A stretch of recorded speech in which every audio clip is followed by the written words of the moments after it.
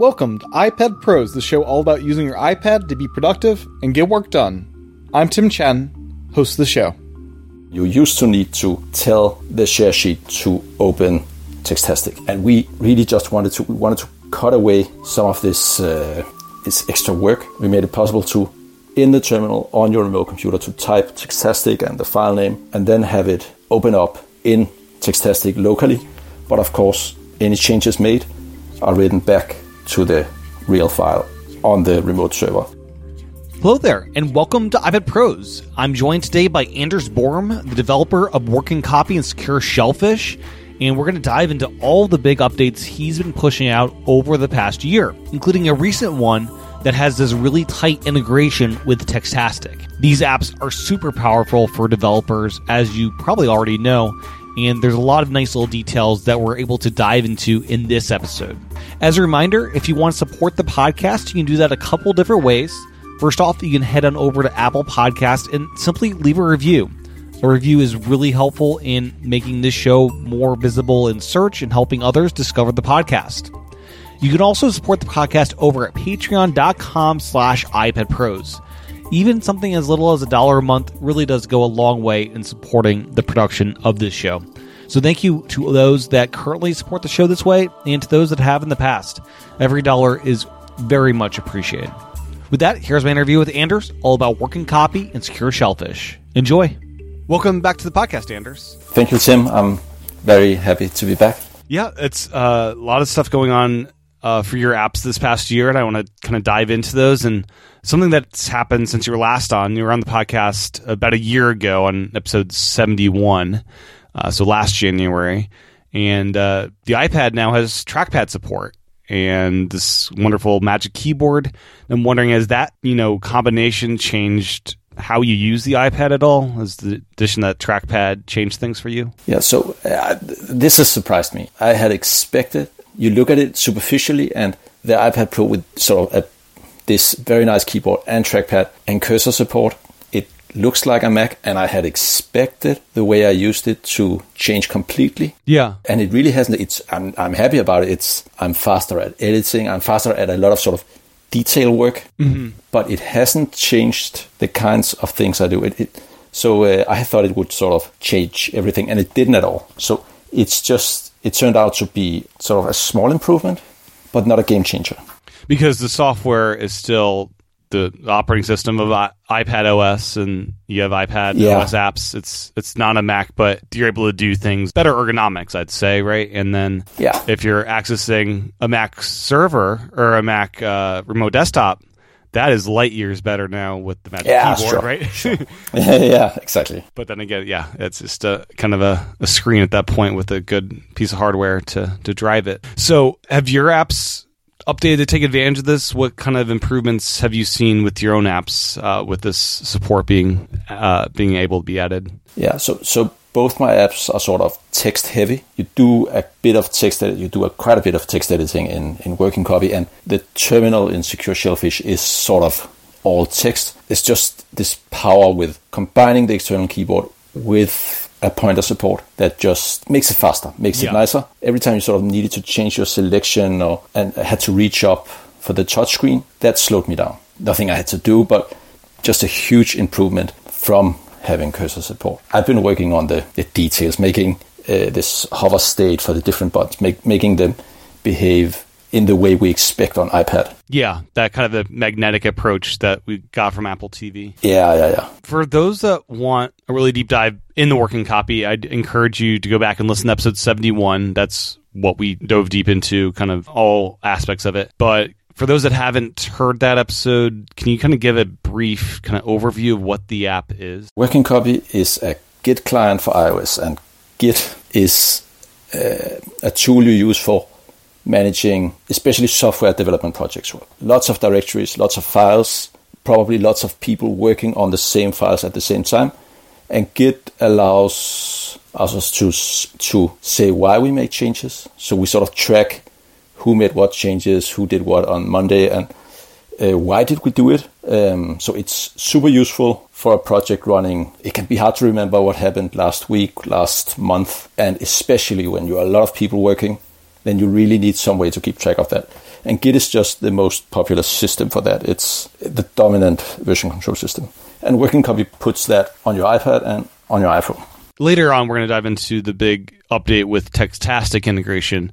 But first, I want to dive into some of the updates that have been kind of pushed out throughout the year since we last spoke. And one of the big improvements is the ability to run these very complex SSH commands from a server on files in your repository. Yeah. What are some of these new, more complex commands that you can run? Because you could run commands before, they just would fail sometimes if they were too complex. Is that right? Yeah, it was more you needed to sit there in Working Copy while they ran. So a problem doing software development on iPad is that you miss some of the tools you have on your Linux server or your Mac or your Windows machine. And often you connect to these machines and you run these commands through the sort of the terminal or something like that. But of course, if you run commands on a remote computer, it has the remote file system. So you end up copying up your changes, running the command, maybe copying stuff back. And this is what this SSH command feature tried to make easier, to just upload before, run the command, or put back changes. And it worked fine for something like maybe I have a static block, something like that. I need to convert the markdown into HTML. So I run a command for that, and it runs for, I don't know, half a minute, and it's done. But sometimes I wanted to maybe keep running, keep looking for changes, and rebuild the block as I change. And then you needed to keep Working Copy sort of on screen, and that was a limitation. Maybe I want to test the block in Safari, or I want to make the edits in Textastic, something like that. So and apps are just not allowed to keep running when they're not on screen. And that's sort of better considerations. And so Working Copy would stop running and files would stop updating, really. So it's a small change and it's sort of a hack, but all the apps that need to keep running in the background, and Working Copy as well, they ask for location, they ask for the user's location, and then they can keep running in the background. So that's really the trick. Then Working Copy can keep running, and it can have sort of port forwarding, so you can reach your test server on the remote server through Safari. And it's somewhat complicated, but it works, and it replaces a lot of manual steps with just as much complication. Yeah, that's a really great workaround for that. And hopefully iPadOS 15 adds APIs that enable more full-featured backgrounding for apps that need it like this. Yeah, if you give the user permission, ask them, hey, do you want to be able to do this? That should let you in the future. Yeah. And it does seem like Apple accepts this strange workaround. You just have to word it in a certain way. But I think some years back, there was a fear of being rejected for doing this because it isn't about location at all. But as long as you make it clear to the user, and as long as this location is used somehow, then it's acceptable. Right. So one of the integrations you have in Working Copy and Secure ShellFish is accessing servers at DigitalOcean, where you could run, I guess, these commands as well. Like, what about DigitalOcean makes it a good choice for web developers, and why did you go to the lengths to integrate it in such a tight way that you have? Yeah. So this SSH command, it's of course you need a server or you need a remote computer of some sorts. And many people, if you have a server that you can reach over the internet, and you need to patch it with security updates, you need to make sure the password is long enough, and it's a responsibility of some sort. So it becomes attractive to only have a server when you're using it. So you spin up a server, do your work, and really close the server again. And DigitalOcean just makes this. They make it easy for the user, and they also make it easy for me. So I think you could do the same with Amazon Web Services and Microsoft Azure, but their whole sort of their model for each server is a lot more complicated than it is for DigitalOcean. So it was hard for me I couldn't make a sort of easy, quick way to spin up servers. And with DigitalOcean, you pay per time you actually use it. So if you go a month without touching your server, it doesn't cost you a bunch of money. Yeah, so it's sort of, if you have a server, you pay for it as long as it exists. But what you can do and what you should do is to create the server when you need it, delete it when you're done. And this makes sense in the context of this SSH command. It uploads the files that are missing. So it doesn't really, so that just means the first time you run it on this new server, that's going to take a little bit longer. And when you shut it down again, everything on the server is lost, but it doesn't matter it's lost. It's just copies from your iPad. And then when you start up a fresh server, there's a quick and easy way to send all those commands at once, so you're not doing a lot of manual work to get back up and running. It just, you send the commands, it'll do it in kind of the background, and once it's ready, you can start working again. Yeah, exactly. And then you just, and then you can just sort of terminate the server 2 hours later when you're done, and it's sort of, and the clock stops, and that is very price efficient. So when iOS and iPadOS 14 rolled out, they've got these new widgets, especially with shortcuts, that are pretty powerful, that you can actually run shortcuts from the home screen. It doesn't make you, open an app to do things. And you enable support to start or stop an internal WebDAV server.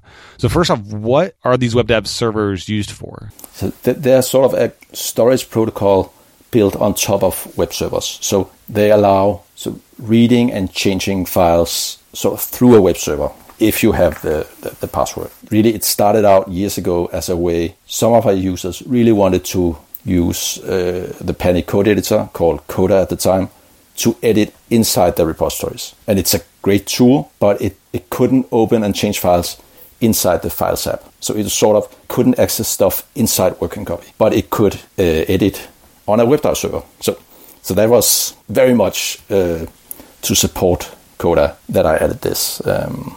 Once you start the server, I don't want to keep it running if people forget and they have this. So it's sort of it would be a security issue to just keep it running forever. So right. I shut it down. I think it's 15 minutes of inactivity.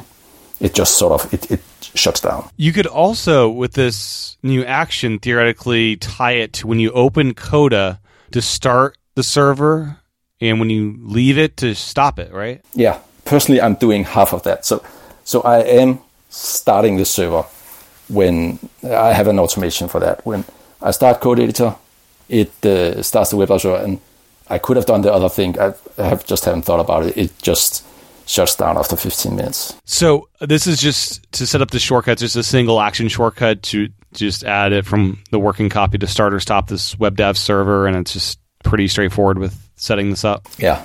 So it was, I've had automation through Xcallback UL for years, and I think it was pretty clear when iOS 13 launched and they had these custom actions. There was sort of a writing on the wall that we should perhaps not do Xcallback UL anymore.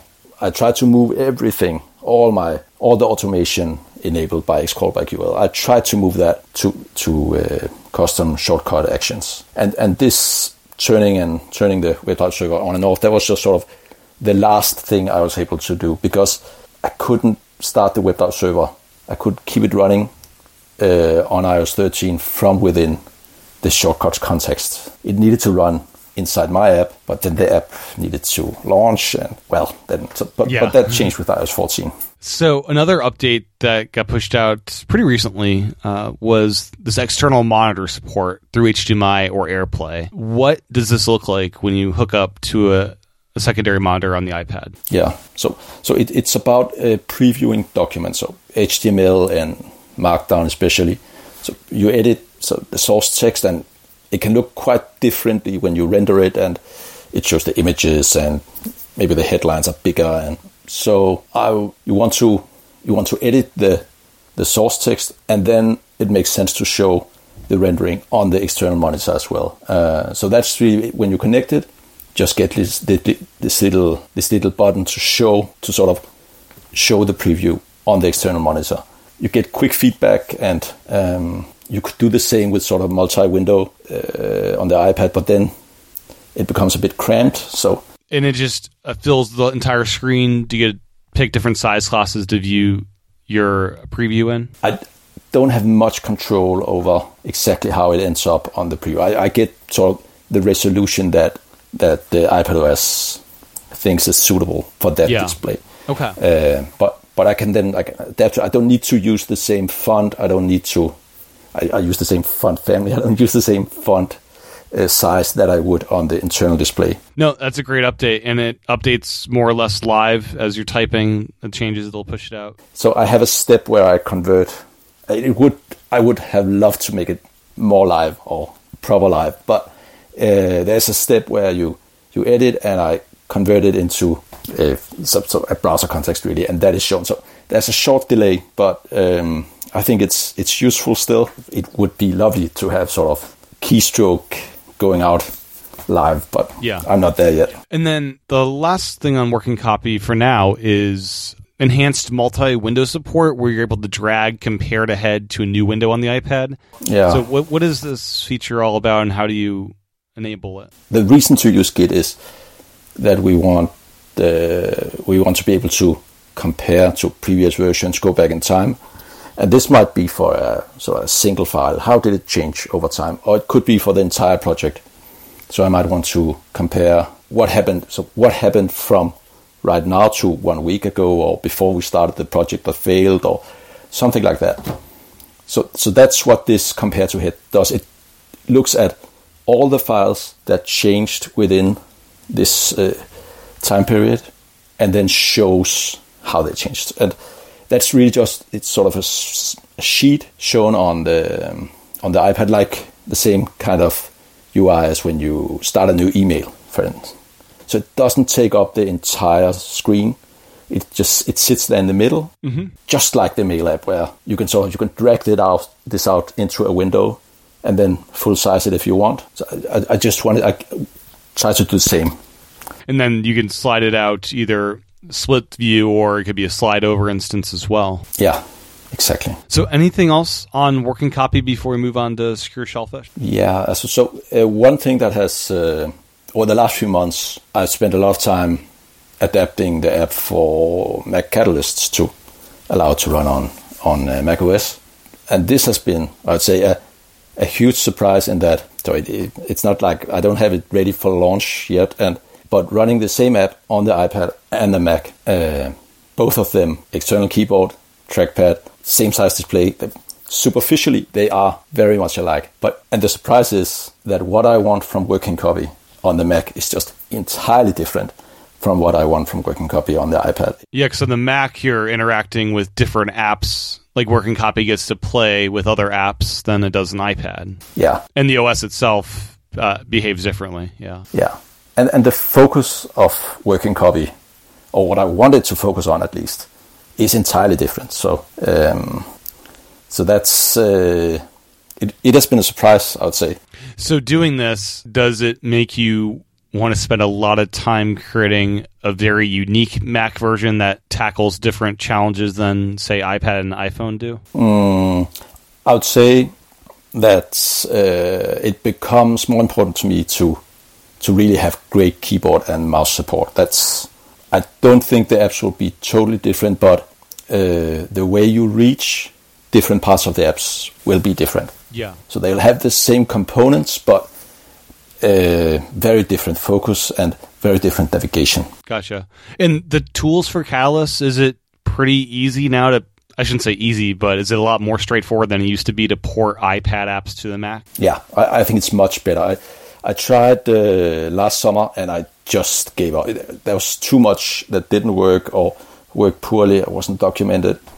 And I was a bit disappointed as well over the summer, so during the beta period. But then when it launched, it was just, I don't know exactly when it happened, but it had just become a lot more solid. And that made, yeah.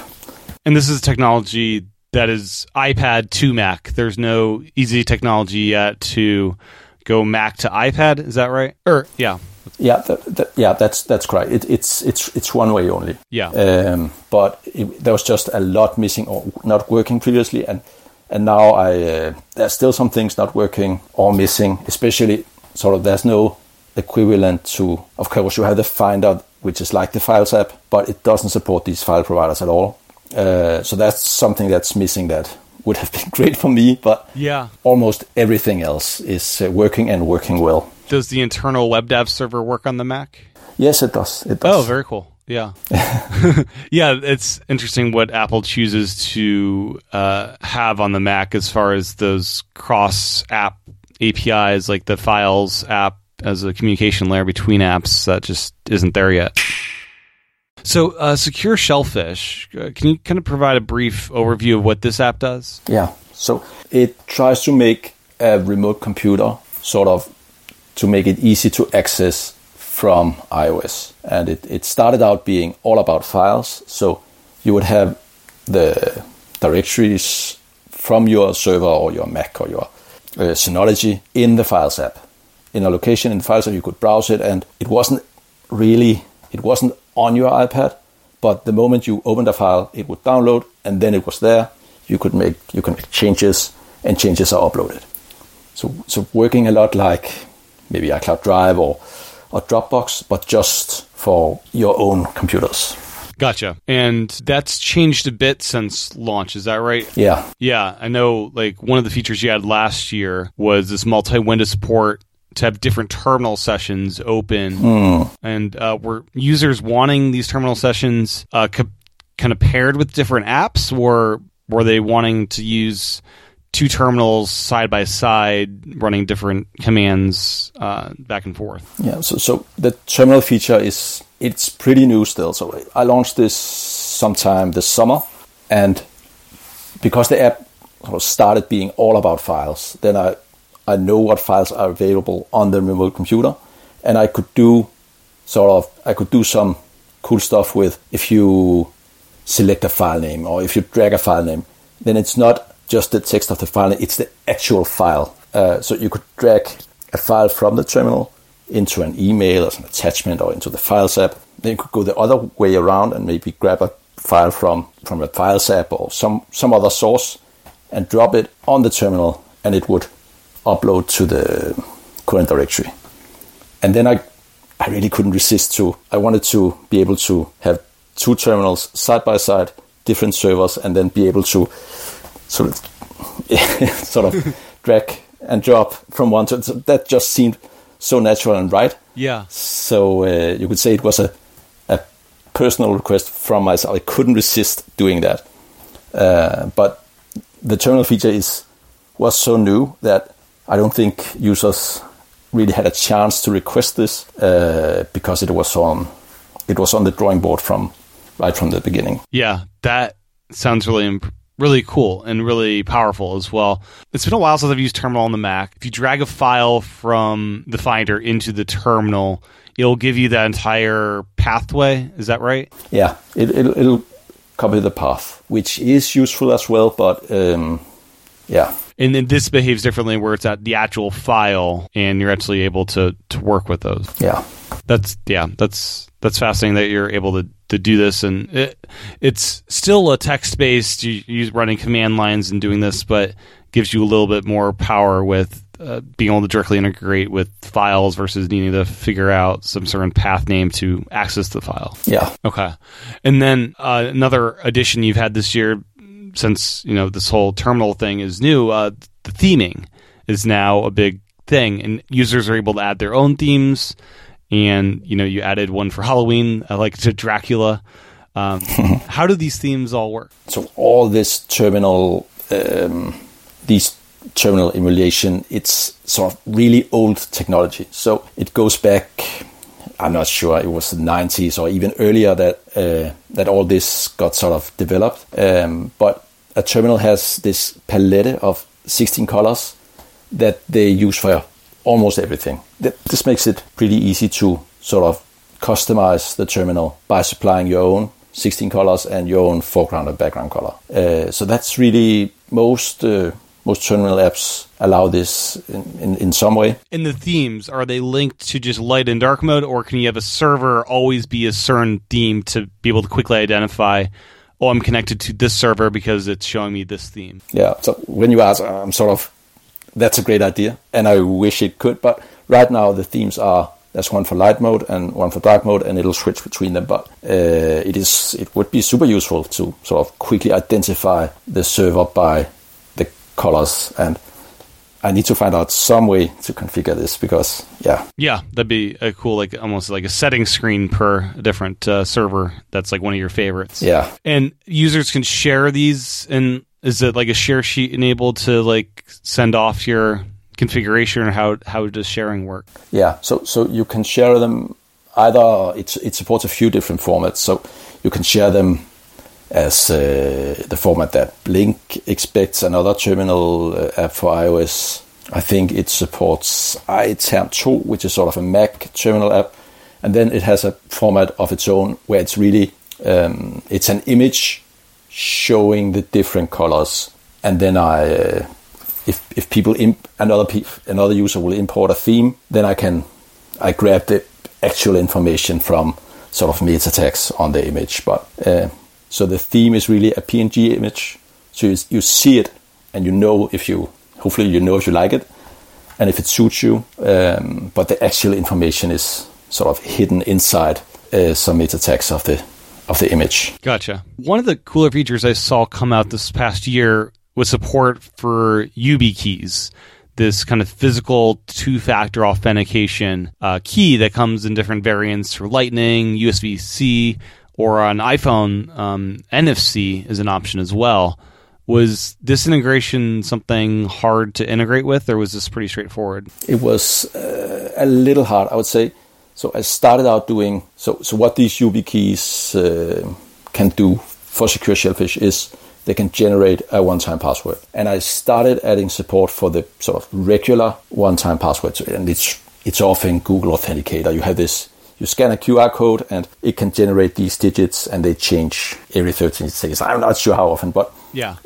So this can really improve the security of your servers. So, but that was a little hard to implement. But the YubiKey and their sort of software development kit, they made it very easy to sort of just make them provide this code instead of the user pasting it or something like that. So that was it was low-hanging fruit, really. And is your app one of the few iOS apps that work with these, or is this pretty widespread at this point? I think 1Password supports it, but I'm not sure what else does. There's not a lot of apps right now, and I think Safari supports it, but then the individual website has to do something to be YubiKey enabled. But if it is, then it works. But there's not a lot of third-party apps, and I think these YubiKeys, they do a lot, and you can have sort of SSH keys on them and notes and all sorts of stuff. But most of it is pretty. So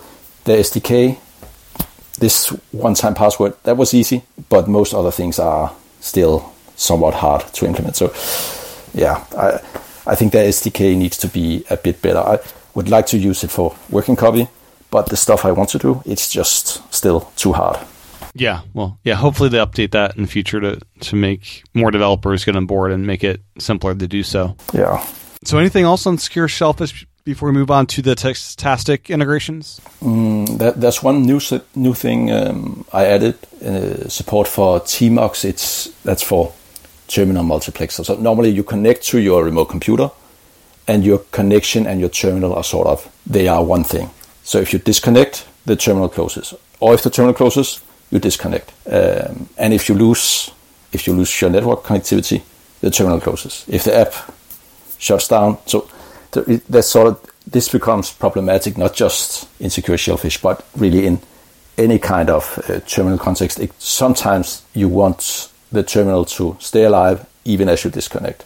And TMUX is the most popular solution for this. What Secure ShellFish can do now is it can automatically attach to the latest session, and it can switch between, can show session thumbnails, and then you sort of see small images of each of the terminals managed by TMUX on the remote computer, and can add new ones, terminate them. So that's a recent development, and it fits well with iOS because as the app moves to the background, at some point it will stop running, or maybe the Wi-Fi at least will sort of power down to save battery. Yeah, you lose connection, and with something like TMUX, it doesn't matter.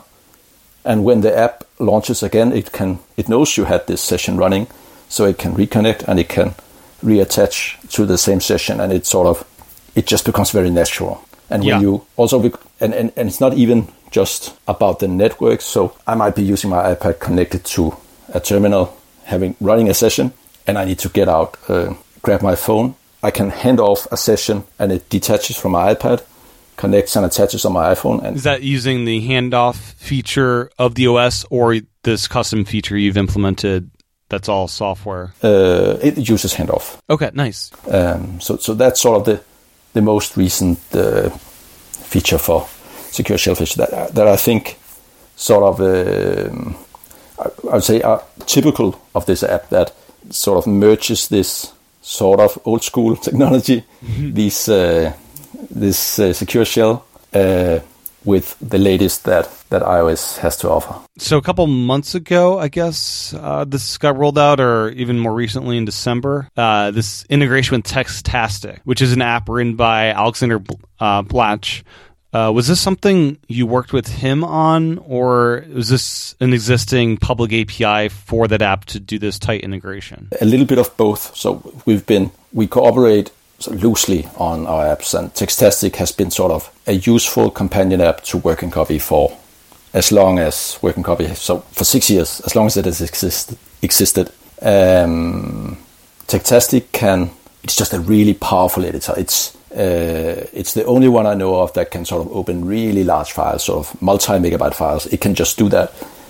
It has syntax highlighting for everything, and it supports sort of, if it doesn't have syntax highlighting, then it can import support for other languages as well. So it is the most powerful programmer's editor I know of on iOS, and it can edit files inside the Files app, and it can also edit directories. So you can give it access to a directory, and then you can just sort of browse through, open files, create new files, and they end up in this original directory. So that's just this combination of it being a very nice editor and that it works so well with other apps. That makes it very useful in combination, not just with Working Copy, but Secure ShellFish as well. So if I take a file in the Files app, and that might be inside the Secure ShellFish location, and I ask the share sheet to open Textastic, any changes I make, they end up on the server, which is sort of, it would be, so that is super useful, but you used to need to tell the share sheet to open Textastic. And we really just wanted to cut away some of this extra work. We made it possible to, in the terminal on your remote computer, to type Textastic and the file name, and then have it open up in Textastic locally. But of course, any changes made are written back to the real file on the remote server. It took some months to come up with the best solution, but I'm pretty happy about it. It's something that just feels super natural when you use it. And again, it's sort of this strange combination of using the terminal, using the command line to do stuff on iOS that just that is maybe a little weird, but also very useful. So it's the more powerful editor. So it has support for snippets and search and replace, and it's just an all-round, very well-made, very powerful editor. And it has support for making terminal connections as well. I must admit that I haven't used it much. I'm using my own for that part, but in any case, that is sort of, Textastic is just a super useful app. It fits on almost any iPad if you do sort of any kind of technical editing. Nice. And Working Copy integrates as well. How does that integration work? Working Copy just has sort of the context menu for each file, has a way to quickly open in Textastic if it notices that Textastic is installed.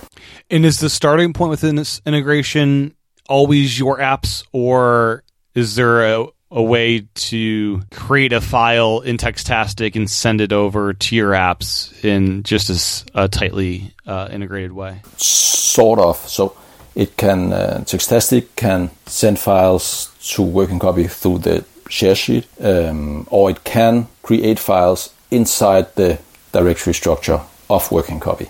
if the user has at some point granted access, then they share the directory they're working in. Okay, gotcha. Yeah, this sounds like this just cleans up the workflows a lot for developers that want to be editing in Textastic, but working with the servers you're connected to in ShellFish and the repositories from your Git repositories. Yeah, I hope so. In a sense, what Secure ShellFish does is the exact opposite of this SSH command that tries to remove some of the manual steps in sort of copying up files, running commands, bringing back changes. Secure ShellFish tries to simplify from the other direction. So instead of making your local files, instead of putting these on your server, it takes your remote server files and makes it appear as if they are local on your iPad. If that made sense. Yeah, it did.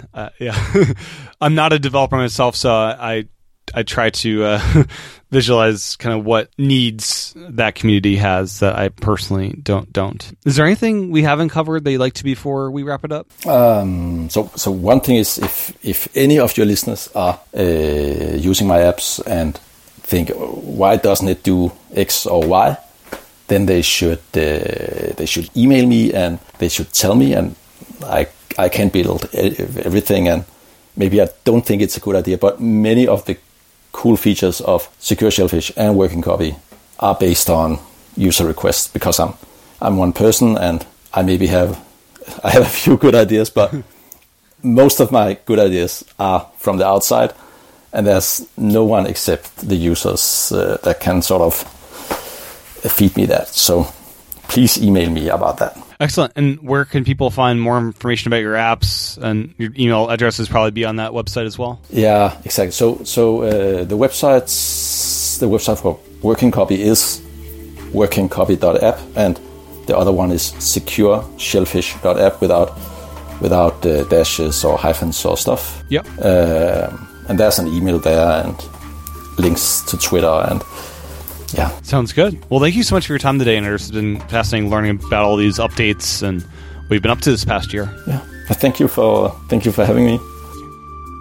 Well, that was my interview with Anders, all about Working Copy and Secure ShellFish. My thanks to Anders for his time recording this interview, and my thanks to you for tuning in and listening to iPad Pros. There's a lot of great content coming up this year, and I'm excited to dive into all the updates that Apple has in store for us as we get to see what those are in 2021. Thanks again for listening to iPad Pros. You can find the show notes over at iPadPros.net. You can support the podcast over at patreon.com/iPadPros. I'll talk to everyone again real soon.